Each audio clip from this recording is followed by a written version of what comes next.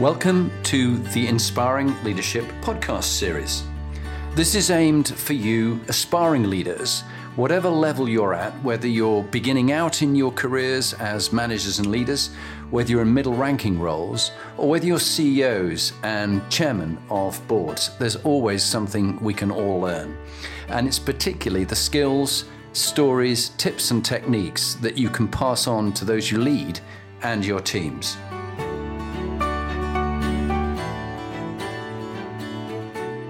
Hello, I'm Chris Moon, one of the luckiest people to be alive you're likely to meet. I survived as a prisoner of the Khmer Rouge. After leaving the army, where I did 3 years in operations, I was blown up working for a charity clearing landmines, losing my lower right arm and leg. I survived against all the odds.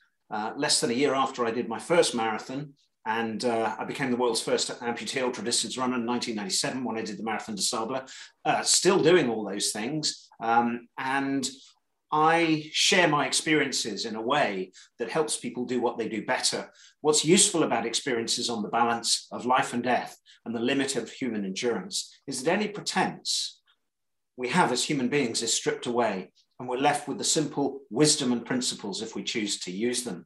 So, welcome to the Inspiring Leadership series. And here is your host, Jonathan Bowman-Perks. Chris, thank you. It's a real great honor to have you on this series. I look around at all the leadership speakers and the motivational speakers, and you're one of the top guys there. I really respect and admire you. And it was lovely. We first connected about 2 years ago, and we were planning to have a recording then, and then the lockdown came and face-to-face went. But it is interesting when we chatted then and just now, it's like we were two old friends because we served together in the Green Howards, now the Yorkshire Regiment. There's a special bond, there's a special connection of people who have served together. And, but also just some of the experiences you've had and the values you hold. That's why I wanted you on the Inspiring Leadership series. And it was interviewing Hugh Owen recently.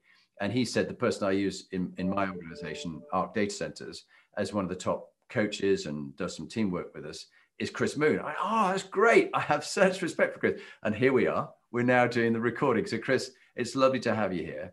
Let's talk about what you're doing now. And then also I'd like to take you back to your upbringing and the journey that you came through as a whistle-stop tour. So tell us what you're doing now. Well, now I do a lot of motivational speaking. More recently, of course, we've moved online. I do a lot of keynote speeches, bringing to an end conferences, delivering the key emotional messages with a call to action, and also do a lot of work on resilience and change, sharing experiences, and then using the academic rigor that I've learned over the years through working with psychologists, psychiatrists, and the business schools. And I did my master's in human behavior to deliver principles that have academic rigor, but at the same time, it's the experience and stories that help us change. I advise a number of individuals and teams, and I coach a number of leaders and support people to achieve and go beyond perhaps the things that limit us in life. Brilliant, brilliant. And I've heard such great reviews of you. So people can reach out and find you on LinkedIn, and I think they should do. Let's go back to the young Chris Moon as you were growing up. Who influenced you? Who shaped you? How did you end up going to the Royal Military Police and the Green Howards? Like that? Just tell us a bit of a journey, and then obviously the Halo Trust as well. Yeah, I'm incredibly fortunate to have had a father with very humble man, but he'd had his own challenges in life. He was an army commander in the Second World War. He'd lost a lung, but he overcame all of that. And I guess in a way, he was a very good role model. He seldom complained, and he used to get on with it. I think another really close friend of the family, my dad's best friend, a farmer who had been immensely successful. I come from a farming background. We were all farmers. He was very, very focused on getting the job done, worked incredibly hard, and they were wonderful role models. And my aunt had polio. She was a great aunt, and she was remarkable. I guess when I was growing up, someone who I talked to a lot, and she had very, very strong values around respecting people and being of service. So I guess that was an early start. And my first leadership experience, real challenge came, I think, when I was 13. I went to a boarding school. It was quite a small school, to cram for common entrance. And it was really a great education in the principle of the Lord of the Flies being absolutely true. And in my first term, I saw some behaviors that I didn't think were particularly acceptable, too much fighting. And, you know, the kids used to throw stones from the cliff top onto the sea at kids who was sort of lured onto the beach. And I didn't find that acceptable. In my second term, I was made deputy head boy and I stopped the stonings. And this, I think, was a great leadership lesson for me to recognize it is not a popularity contest. It is about what is doing right. And I met this massive wall of resistance. You're a square, you're not fun, you're not playing by the rules. How dare you stop us and use your authority? And I said, look, this is the right thing to do. It's not right. None of you like it when you get down there and they all throw stones at you. And afterwards, after I'd done that, every single kid came up to me quietly and said, do you know, I'm really glad you did that. So I think moral courage was something I had to learn young. Then when I went on to become head boy there, then moved on being senior prefect in the other schools I went to. So that was a great lesson. It's not a popularity contest. It's about doing what's right, but also doing it in a way that we can get people to buy in. Went to agricultural college. I was in a farming partnership up until the age of 21. My business partner and my dad's best friend was a wonderful man, taught me a great deal. We had to do the work of two people. That was how he said we would be effective and be profitable. So we had to plan and think things through. It was all about thinking with him and looking at better and new ways of doing things. He had a great philosophy to work and life and said, look, we've got to look after ourselves, both physically and mentally. Very ahead of his time in saying we've got to look after our mental health because we were isolated milking the cows and we had to be there 7 days a week so he could never be sick or injured. Unfortunately, his knees and hips went. And that's maybe a learning for us all. What do we do to look after our long-term physical and mental health? So I faced that difficult issue. Big lesson here, I think, in personal leadership. Face difficult issues and they stop being so difficult. Mm. And I worried about this for months. And I learned that worrying is pointless. You've got to do something about it, face it. And I said to him one day, look, I should do something else. We should sell up. You should enjoy your money rather than I was gradually buying him out. And he wanted somebody to take on who had the enthusiasm to do that. But agriculture was changing. It was becoming less profitable. So we faced that difficult issue. He went off. He enjoyed his money. Story with a very happy ending. He lived happily ever after until he was 92. He had a great life. Wow. And at the same time... That was your dad? No, that was my business partner. Your business partner. Yeah. And I wanted to do something humanitarian. And of course, back then, being a Thatcher child, I decided the humanitarian thing to do was join the army and learn how to kill people. I am, of course, only joking on that point. I joined because I believed in service. There was a threat to the United Kingdom. My grandfather and father had both fought in the First and Second World War, and they taught me something about how people behave during times of violence and great change and lack of accountability. I learned the mark of the individual is not what they do. The mark of the individual is what they would do if they didn't think they would be found out. Accountability is everything. People will do the most terrible things during time of conflict unless they are held accountable. And that was why I chose to become commissioned in the Royal Military Police. I had a great time at Sandhurst. I loved the army. Did 3 years in counter-terrorist operations, as you know, left, and then went to work for the Halo Trust. I did have a great time in the army. And I suppose if I had my time again, I would just stay a little bit longer. But the Halo Trust for me was tremendous. There was such an opportunity to make a difference. Landmines at that point seemed an insurmountable problem. I went to Cambodia initially. I ran teams there, supervising and running operations, initially in Passat and then in the Northwest, where there was a huge landmine problem.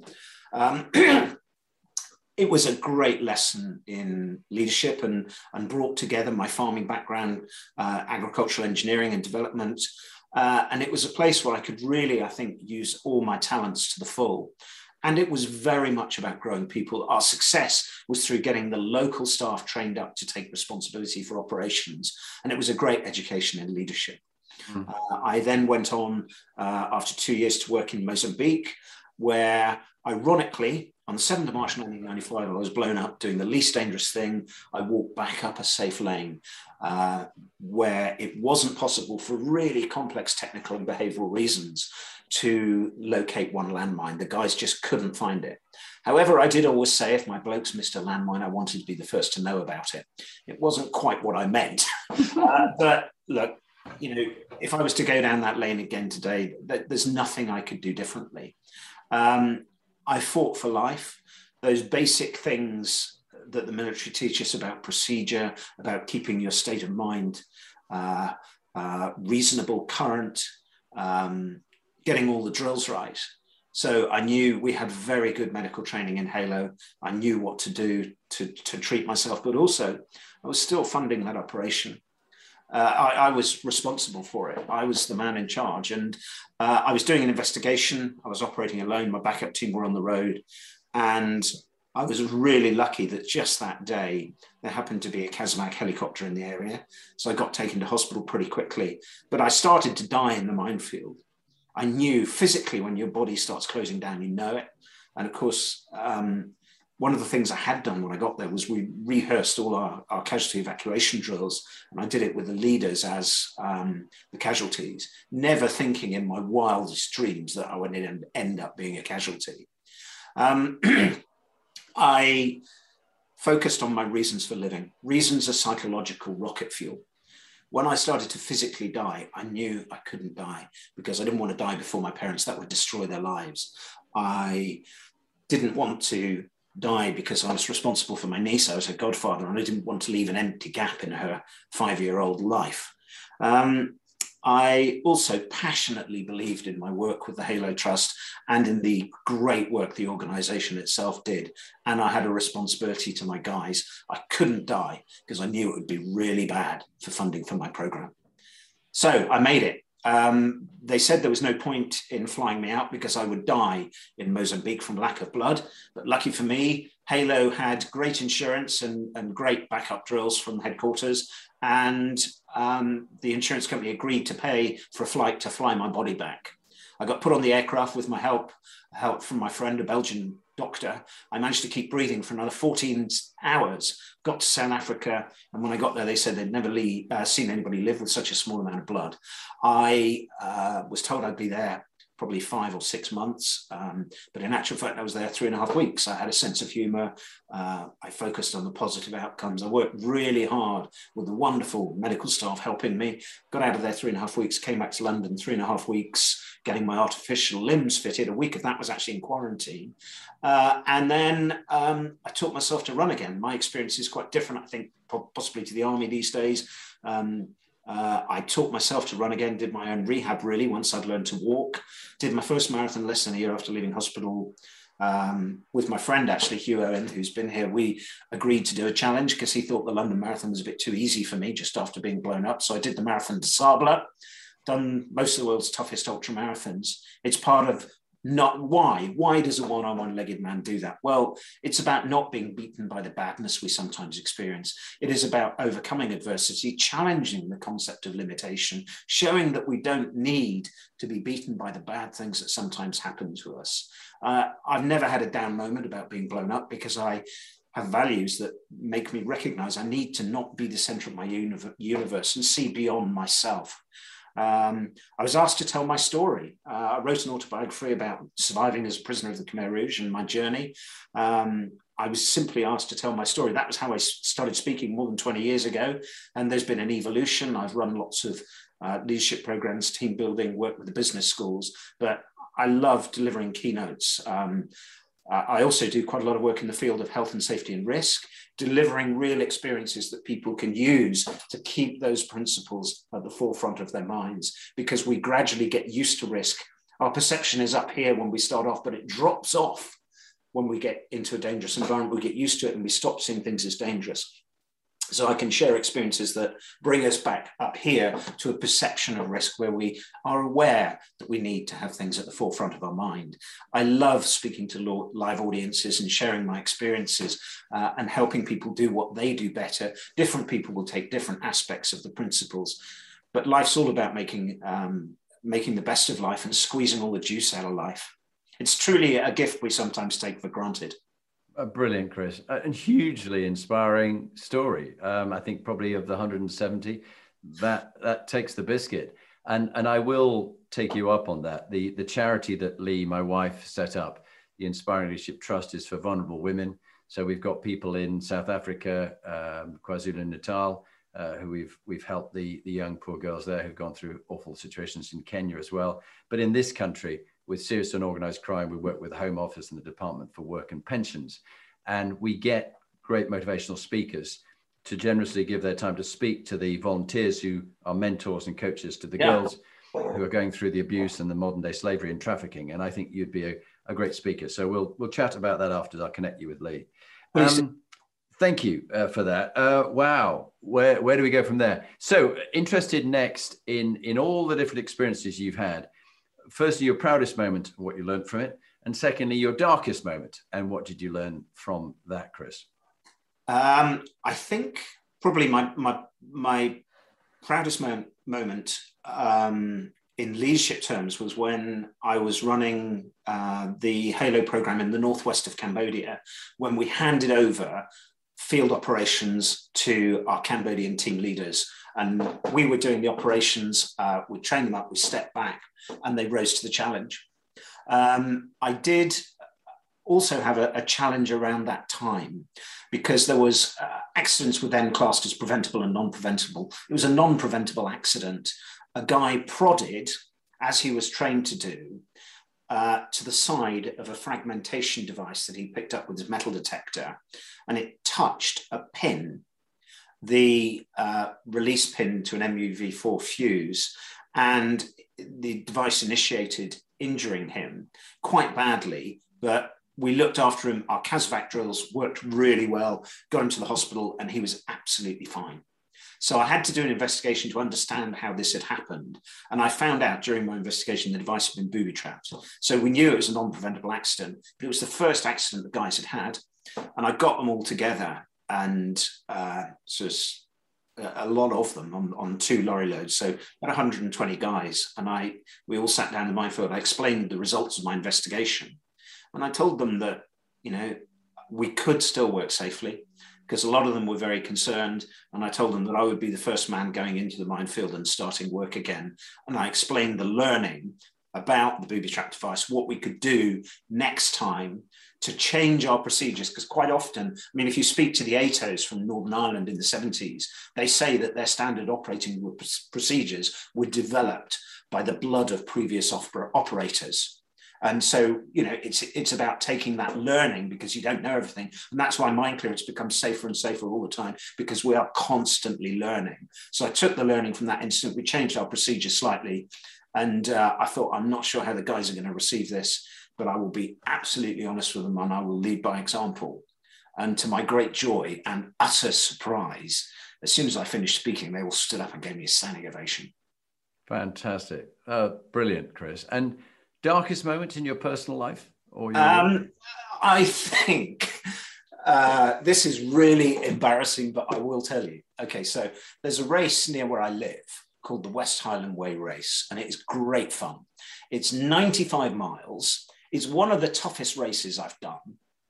And it is 95 miles that has to be completed in under 33 hours over really difficult terrain. And you have a support crew who look after you. The race rules, it's a real family. It's a family of volunteers who come and help support this race. But it is a real tough race. And I have 1 year, it was really dry on the course throughout the West Highland Way walking route. And I broke both my artificial legs. So they literally fell apart. And there was some learning there that we could take back. I've been testing legs for 20 years. And the learning from those 2 breakages we took back, and we were able to sort it out and improve the prosthesis and the way that it worked. But I came back to do the race again the next year, and I'd had flu. And I thought, no, I'm going to have to not do it. I'm going to have to not do it. And all my ultra distance running friends said, look, this bug's been going around. A couple of people have had it. They've already pulled out. Look, you've only just got it. You should pull out. Don't do the race. And I felt better the day before the race. I thought, I felt better. I've done it. It's a virus. I've overcome everything else. I can overcome this. But of course, what I'd overcome was very different. I'd overcome physical injury. I'd overcome pain. I'd overcome dehydration, all things that were within my domain. So I started the race. I did 26 miles and my flu came back. And then I thought, actually, I really shouldn't have done that. I should have listened. So it's embarrassing for two reasons. Number one, because I didn't listen. Number two, because I think that I didn't use my experience appropriately. I'd gone through so many other things. And I think probably what I'm trying to explain here is why I find it embarrassing is because, you know, my experience said to me, this is risky. My reason and analytics said, it's pointless, don't do it. But my heart said, go on, give it a go. Yeah. But the learning that I passed on to other people and my other friends who are ultra runners has been immensely helpful. And the learning that I've got out of it means that I will be able to still meet my goal of running ultra distance in my 80s. Yeah, it is a remarkable story that you tell. And it reminds me of a friend of mine who's also in Scotland, Paul Chapman. And Paul, who's a headhunter, said you need to think about many of the decisions you make about life in the four quadrants of head, heart, gut, and wallet. I often have to say to people, look, my heart says I'd love to help you, but my head says I just don't have the capacity in my diary. And if I do this for you, I'm actually going to stop doing something for my wife and my daughters and my son. So actually, no, I won't be doing it. So balancing what the heart says you'd love to do with what the head says logically you can do is something that's served me well. I love that. Tell me that again. Head, heart, gut, and wallet. And that's head, heart, gut, and wallet. Because of course the wallet is, particularly when people are going for jobs, you know, is it logical? The head, 98 billion neurons. Is this logical? Heart, 100 million neurons around the heart, the second brain, as they call it. Would you love doing that? Gut, heart has 40,000 neurons around the heart. The gut has 100 million, and this is where serotonin comes from your gut, as you know. Yeah, I've done a whole study about the microbiome, which I find very interesting, the holobiome, which is all of our microbes. But in the 100 million, you have a sort of gut instinct about something. Does it feel right or does it not? Gut instinct. And there's lots of calculations going on. So trust that. Do trust the gut, but you need to check the others. And then wallet, like I got a great job after PwC, which was going to be at Ashridge. And I just would love to, be a teacher at Ashridge College. That would be really interesting. But I looked at the finance of it and moving my family down to live in that beautiful part of the world from Yorkshire, I couldn't have afforded to do it. And I was working in PwC, I would have been on, a third of the money. I just went, guys, I would love to have done it, but it just, the wallet bit doesn't add up. So head, heart, gut, and wallet. It served me well and served others well. Chris, what piece of advice do you wish you had when you'd started out? So if we went back and met the 16 to 18-year-old young Chris Moon, knowing what you know now, what bit of advice would you give to a young man? Okay, so to the 16, 18-year-old Chris Moon who lived in the countryside, who's very extrovert, I would say make the effort to reach out to people, connect with people, don't be isolated, and also don't be intimidated by people. Don't be shy. Don't let people, there are people out there who will particularly enjoy this is a reality of it. Some people enjoy knocking others down. Don't let anybody knock you down. Be confident. Don't be cocky. Believe in yourself. And remember, we blossom according to our courage. That's great advice. Great advice. And then we're getting around the 8 components of the Inspiring Leadership Compass. Interested in hearing, quick fire questions here. But Moral quotient, MQ. What have been the two foundational, the top three foundational values that you've lived by, and what's happened when you've let them slip, and how do you get yourself back to live according to your values? Because it's very important to you, I know. Yes, it is. So I think the number one value for me is that I have a passionate belief in the dignity of the individual. And that is why the work that your wife does is so important to me. But also in leadership, I have seen it go horribly wrong when leaders don't have that principle and they are unaware of their effect on other people. And at the same time, I've also seen leaders who are abusive, who enjoy humiliating people. And I find that absolutely abhorrent. Mm. And I think the second principle is actually most of us know what's right. Most of us have a feeling. There are those who maybe don't, but the majority of us do. So do what you know is right, because actually, if you don't, it will diminish you. And I do believe that what goes around comes around. And people do reap what they sow. They might not always realize it. And bear in mind, it's not necessarily having things that makes us happy. It is doing things. I've seen some incredibly wealthy people who have little value or meaning in their life. And everything is very superficial. Value and meaning comes from our relationships. And also, I think, recognize we're all different. I connect with nature. I'm very, very rooted in that. And I grew up in the countryside. I relate to animals, to nature. I love gardening. So do things that you love and make the effort to face up, to have the courage to do what we think is right in life and be where we want to be. Because it's always easier not to do something. So have a plan and do what you know is right. I love that. The next one is PQ. What gives your life meaning and purpose? And you've come across the words like dharma, calling, vocation. Why do you do what you do, Chris?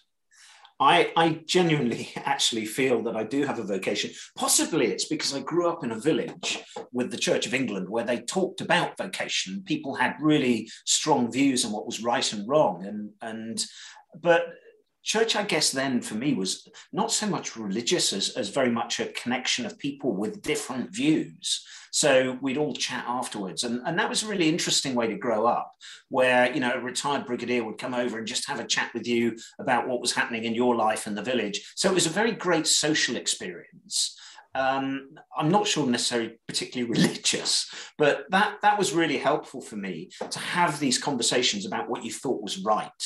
And they were very good, those kind of people where I lived, at actually saying, well, what do you think? And making you think and helping you to grow. So I think that's really important. Yeah, no, that's great. Remind me after this, I'll get you to talk to Henry Perks, who's my nephew. And he's just finishing his time in the Commandos, Royal Engineer Commandos. And I think he hasn't had the best of all experiences, but he's just been awarded the Engineer-in-Chief's Award as one of the most finest officers in the Royal Engineers. But he goes, oh, it's nothing really. I go, no, it's a really big thing. But he doesn't know what to do next. And okay. I think he could have a chat with a Chris Moon. I think, Chris, you'd be wonderful. Yeah, see, that's one of the things that I really love to do. So my vocation is to share my experiences, which I'm very privileged to have, and to ask people questions. You know, when we last met, I was talking about how we solve our problems in life. It's through asking positive questions that will lead us to be the hero of our own life. So that, for me, I guess, is a vocation. But also, I have been so privileged to have had the experiences that I've had now. And of course, even more so to have survived them. So I've had experiences that I haven't met anybody else who's had in the same way. And on the ultra runs that I still do, I think a lot and I learn a lot. And so I have a great deal that I want to share. And that's what drives me to speak, but also to entertain. Humor is one of our greatest coping mechanisms. Oh, humor is very, and you remind me of the audiobook I was listening to about the former Navy SEAL who does all these ultra events. What's his name? Come on, you must. I've met him in Badwater in Death Valley. It's my favourite race. It's 135 miles through the hottest place on earth, and you meet amazing people like that there. What was his name? Can you remember his name? He's a black guy. Black guy. I'll have to look it up. I've met quite a few SEALs there, actually. Yeah, but he was just Can't Hurt Me. His books. Look, read the book. Can't Hurt Me. And I'll think of the guy's name, but just inspirational that what he pushed himself through, which leads me on to health and well-being, HQ, the next component of the Inspiring Leadership Compass. What's been your experience of all these things you've done about keeping yourself physically and mentally fit, and how you pick yourself up when you let yourself slip? Okay, I think the measure for me, the good analogy would be we've all got so much fuel in the tank. And I think this is particularly important with mental health, to recognize that we don't want to run the batteries out. We don't want to run out of fuel. So we need to do things that will firstly keep our head in the right place, because if our head's in the right place, our physical fitness will tend to follow that, if we can be disciplined to do that. And recognize that being healthy is a discipline. It is simply something that we should do. It is our responsibility to look after ourselves. The health service cannot do that for us. So there are several components to it. The first one is get your head in the right place, make the effort to look after ourselves. And with regard to mental health, I did some work with a psychologist who studied people in the British government service who were sent to the most challenging places and the most dangerous places on the planet. And he did a study into how they coped. And what was really interesting was, I was so excited because I thought, oh, there must be a model here. And he said, well, that's what I thought, but there isn't. But we did learn something else that's really important.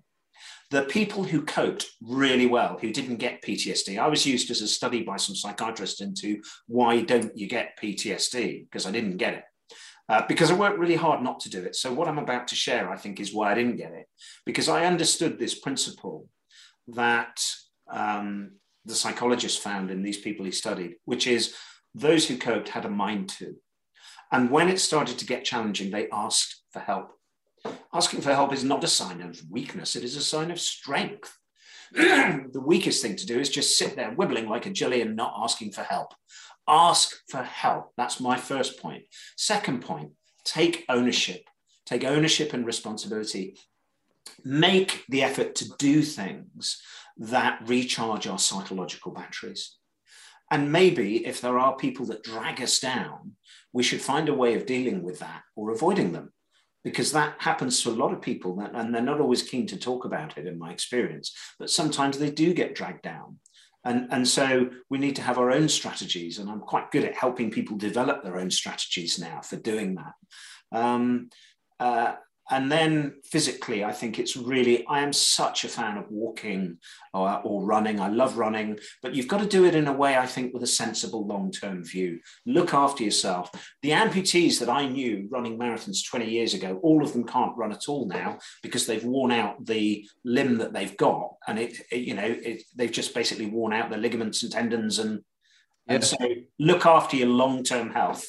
That's so true. And for example, I'm just 60 now, or almost 60. And I went for a run with my daughter, Bryony, and we used to love running. It's been my big thing. I hold the record for the Cypress Double Mountain Marathon, 8 hours and 9 minutes up Mount Troodos.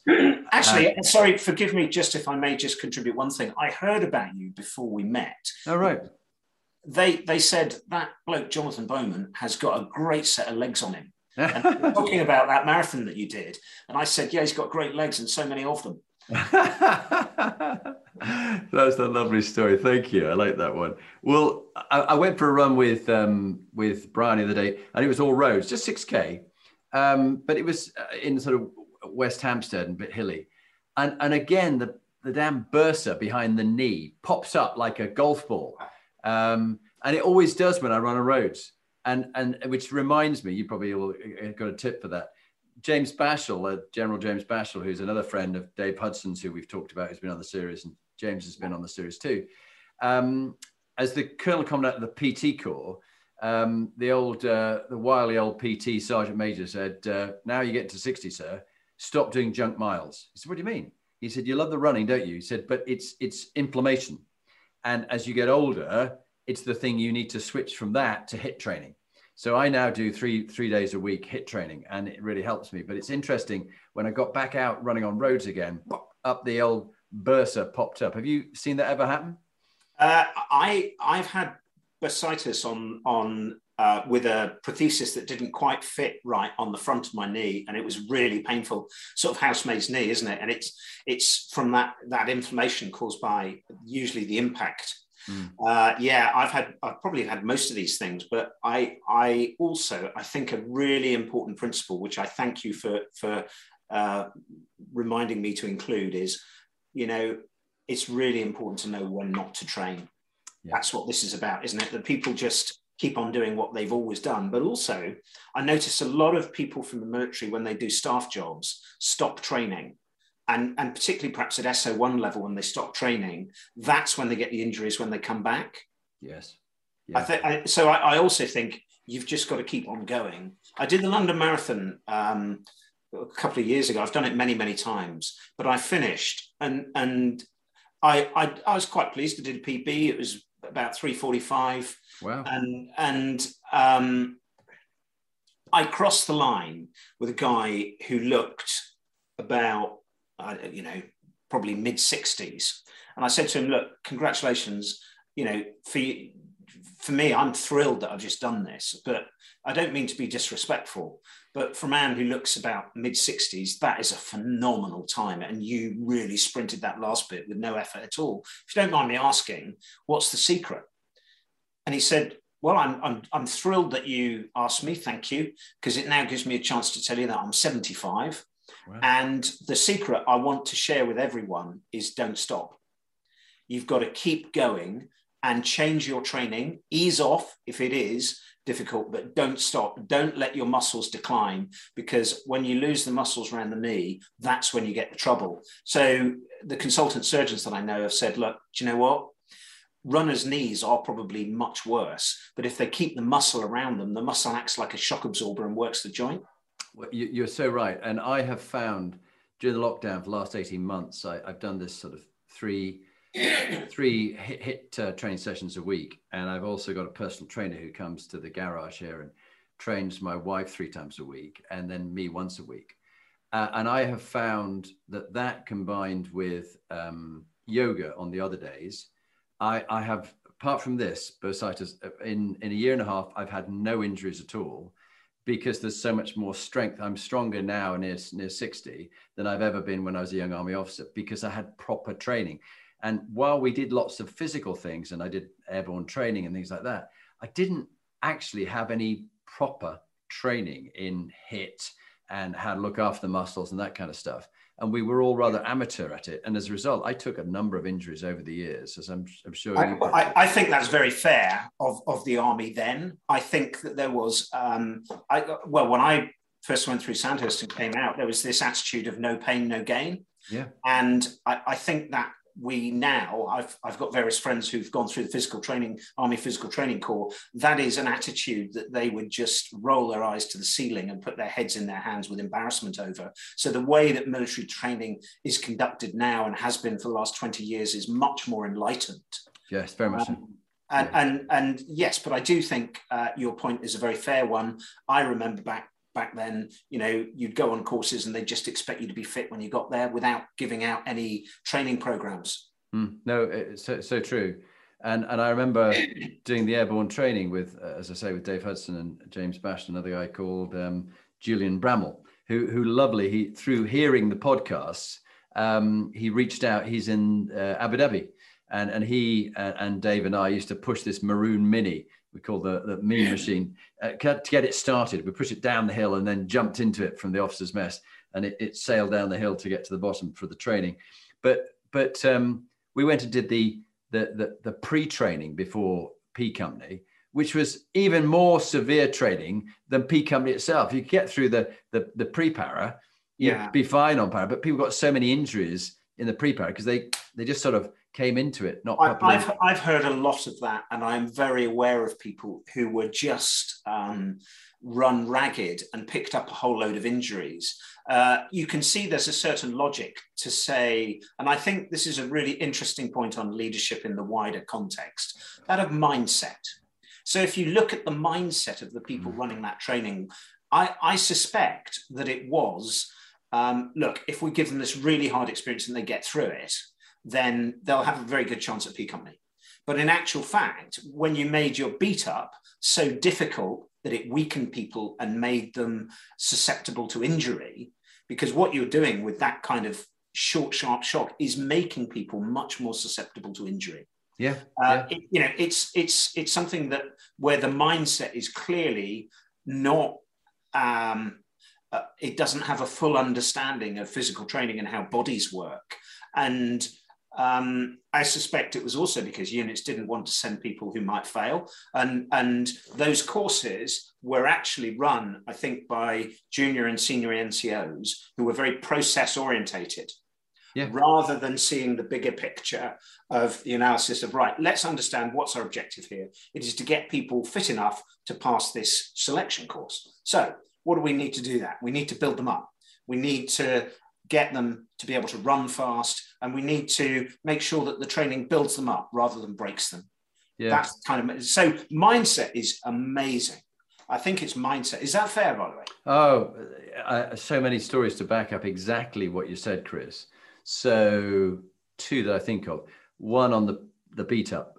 The corporal hated me because I was a young captain, and so I was the one who was sweeping the whole. Everybody could go home, and then right, come here. You're sweeping the floor, and I would be sweeping the gym floor for hours, and then he'd come back and check on me just to see if it would break me. And it's all this mental attitude. And I went, fine, thank you, staff, and I just carried on brushing, and. The officers had to lead by example. So they had to be as fit and fitter than the men.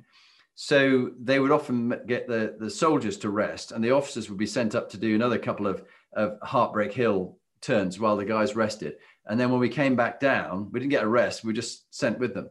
And so it had to be this attitude. And that did help me when he for example, he loved picking on me. And what happened was, one of the young gunners, because these signals and the gunners trained together, was lagging at the back. And he said, right, you, sir, in a surly way, he said, carry his pack. And I go, thinking, but I've got a 55-pound pack, and I've got to carry his 55-pound pack. I said, but I've got one, staff. He goes, I know, but put it on the front, stick your arms out. And he took it off this guy, and he put his pack on me. And he just wanted to break me. He really wanted to see. He said, give up. Look, there's a wagon back there. You can jack it. Just get out. You're not really for airborne at all. And I went, thank you, staff, but I think I'll keep going. And I couldn't run. So I just walked for it seemed like 10 minutes. It probably was 5, but it was the longest 5 minutes in my life. And then he went, look, okay. Hey, come back here. Smith, take your pack. And then I could join the group, but I was almost broken. But I think this thing, I did in the beat up, we did the Trinasium and running over all these obstacles. We were wearing shorts and t-shirts. We got muddy and we got wet, and I had to slide down the fireman's pole.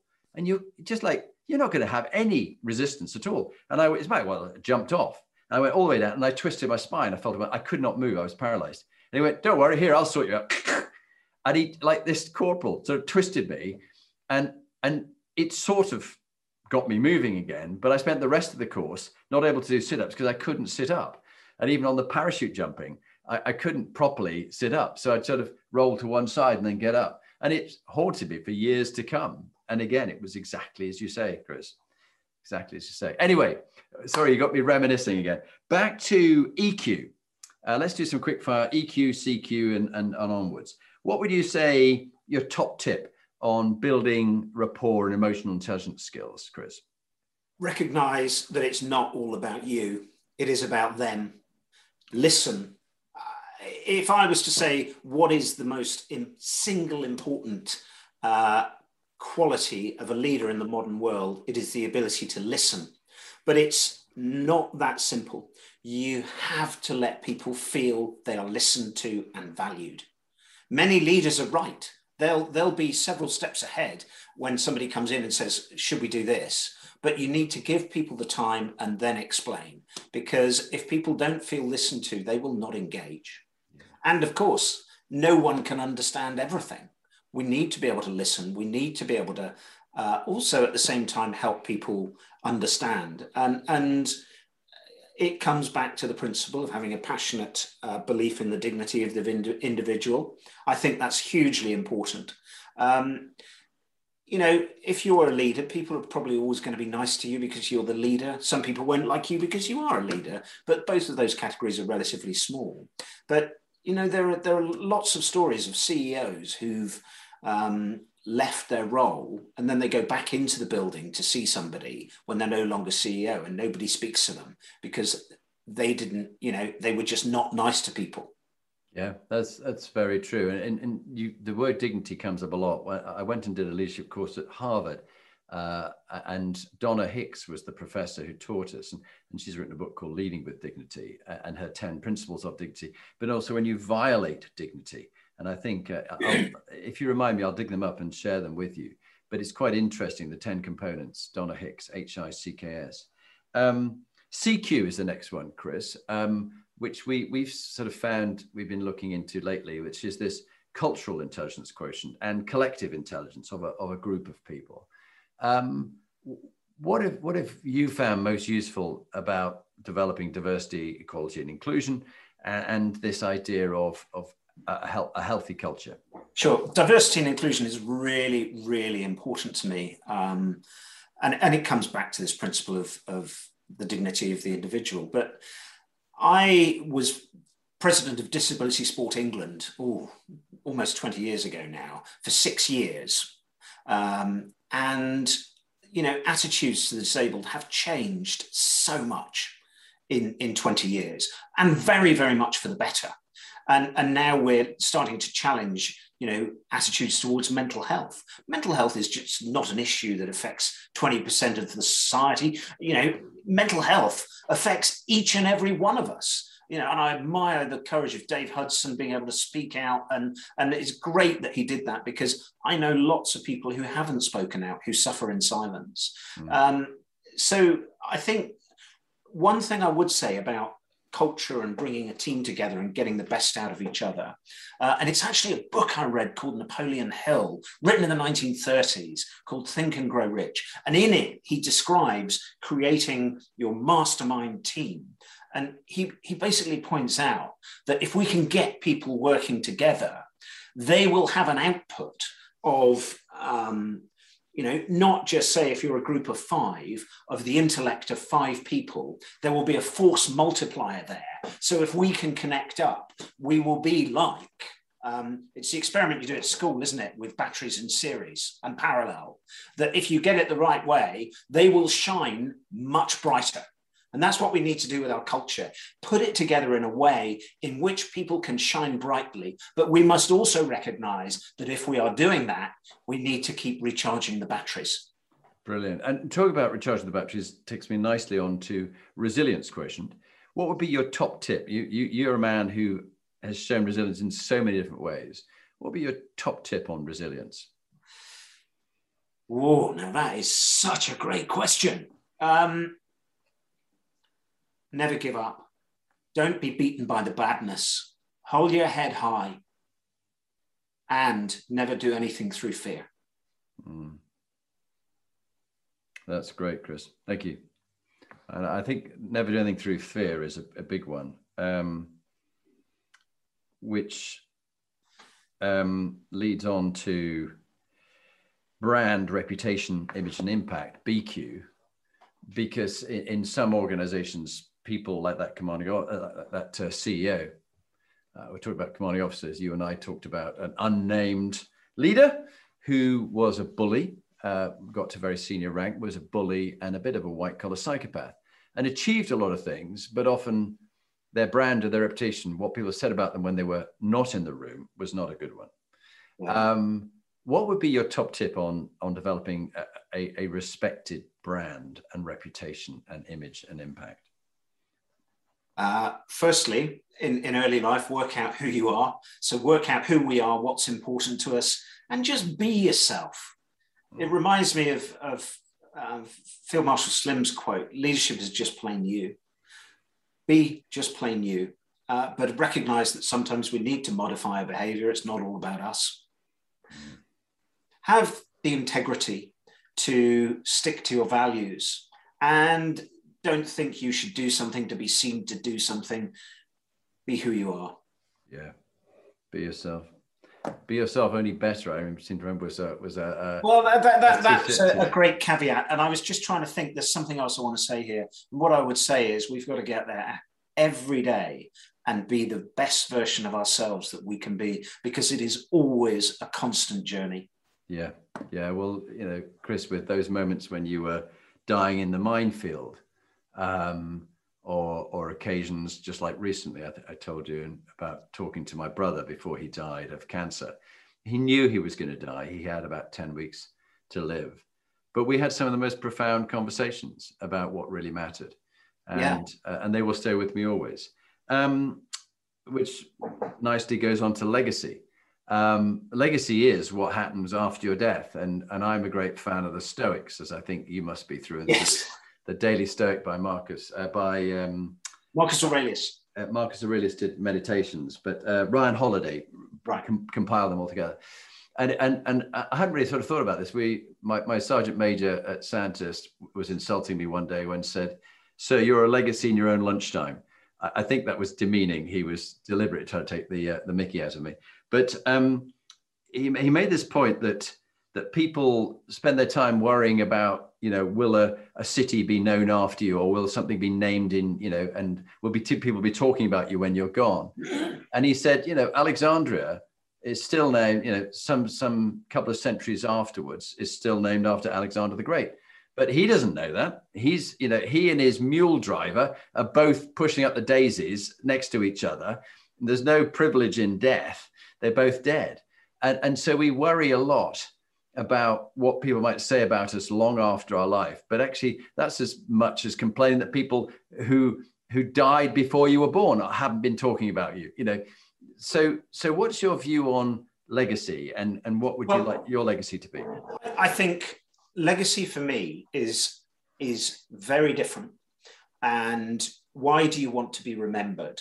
I would like to have had a positive impact on people, but also to be kind. And kindness is something we don't talk about enough. I think there's a really good illustration here on legacy. And it's about two guys sitting together in the pub. One opens the paper and says, "Oh, look, old Mr. Jones up there in the biggest house in the village has just died. Let's have a look. How much do you reckon he left? Richest man in the village." And the one bloke just looked at him and said, "He left all of it." So I know there are people who think very differently to me, who want a statue, who want a town left named after them. I suppose I would like my love to live on in the hearts of my friends and my family. That means a lot. That means a lot. And that was, funny enough, what I was saying to David. He was saying, "I haven't done as much as you and Graham have, my other brother." And I said, "That's not what we'll remember. We'll remember the kindness, and we'll remember the love." I think that love is the only thing that lasts forever. And it's very interesting that if you look at the, I'm trying to remember his name, the guy that commanded and set up the French Foreign Legion was a fearsome warrior. And yet when he died, he asked for his grave to have 3 words on it: faith, hope, and charity. Yeah. No, I think beautiful. Well, Chris, we're coming towards the end. Last 2 questions and then your 2-minute top tip. Executive teams. You're working with teams all the time. If you were to give a top tip about taking a toxic team, which may have a toxic individual in, and making it a healthy, high-performing team, what would be your top tip? Understand what the issues are. Let's really understand what's going on and why it's going on. And sometimes I have found that people who were bullies have left, a toxic impact on culture for 4, 5, 6 years even. So why is it people are behaving the way they're behaving? How do we create a consensus that will get people to buy in to working constructively and positively? And of course, not everybody always wants to, and some people may not wish to be there. That's another thought. No, that's very good. And I really am resonating with that. But never underestimate the shadow that you cast. Make sure it's a positive one and not a negative one. And I have thought that's so right what you just said, that people's legacy, negative or positive, when they've left a job, stays with those they've been with long after they've gone, and that becomes the way you treat people. So if they're a bully, that other people get bullied, and if they're good, then actually that will stay on even when someone evil comes in. That there's still some goodness around. Favorite book? Which would be the favorite book? We talked about a few. I'm looking forward to your One Step Beyond when it comes out again. Yeah. But what would be your favorite book? Something you've read on leadership? I think the most helpful and useful book to me is, and I'm just reread it actually, How to Win Friends and Influence People. Because naturally, if we're focused and driven and task orientated, it's very easy to sometimes forget our effect on people. So I think How to Win Friends and Influence People is immensely helpful, both in our personal lives and our professional lives. And I would recommend it. Yeah, no, that's great. And also, with your time being a prisoner of the Khmer Rouge, The Hostage at the Table by George Colro was also very... Here it is. This is one of my favorite books as well, because it's a tremendous insight into how to influence people positively. And ironically, many years afterwards, I met George and I read his book, and much of it is exactly what I did to influence the Khmer Rouge positively to not execute us. Because what I've subsequently learned after the Khmer Rouge surrendered and it's all come out, that it was a done deal, we were to be executed, but I managed to persuade the commander, known now as Kalpong, he gave me a different name then, but persuaded him to identify with me and my Cambodian colleagues, and very much a lot of that was leading by example. I walk the talk in every single way. Lead by example.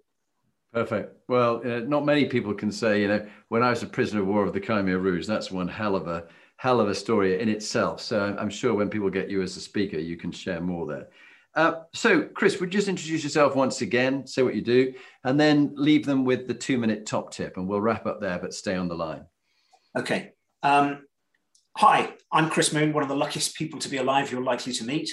I am a former army officer. I left to work for a charity to protect the innocent by clearing landmines in Asia and Africa. I was in Cambodia for 2 years. I got taken prisoner by Khmer Rouge guerrillas. We were held for a short time. I persuaded them not to execute us and release myself and my 2 Cambodian colleagues. I stayed there for another 2 years, went to work in Mozambique, and ironically got blown up doing the least dangerous thing I ever did, walking in a safe area for really complex and technical reasons that we couldn't prevent, although it was possible to learn from it. I was written off as dead a couple of times on my Casevac, and then I recovered much faster than they thought I would. I did my first marathon less than a year after leaving hospital, became the world's first amputee ultra-distance runner, still running ultra-distance races. And I share my experiences on the balance of life and death and limit of human endurance to help people see the bigger picture of life, to recognize that we don't need to be dragged down and beaten by the badness that we sometimes expect in life, that life truly is a gift that we sometimes take for granted. And so I can give a sense of perspective, and I can share experiences that will take away any pretense we have as human beings, to help people engage in life positively, to make the best of things, and ultimately to do what we do better. Well, Chris, thank you. Utterly inspiring, as I knew you would be. And I wish you every success in touching the lives of people positively. You've certainly touched mine today. And I thank you on behalf of all those listening in all the different countries. Thank you, Chris. Thank you.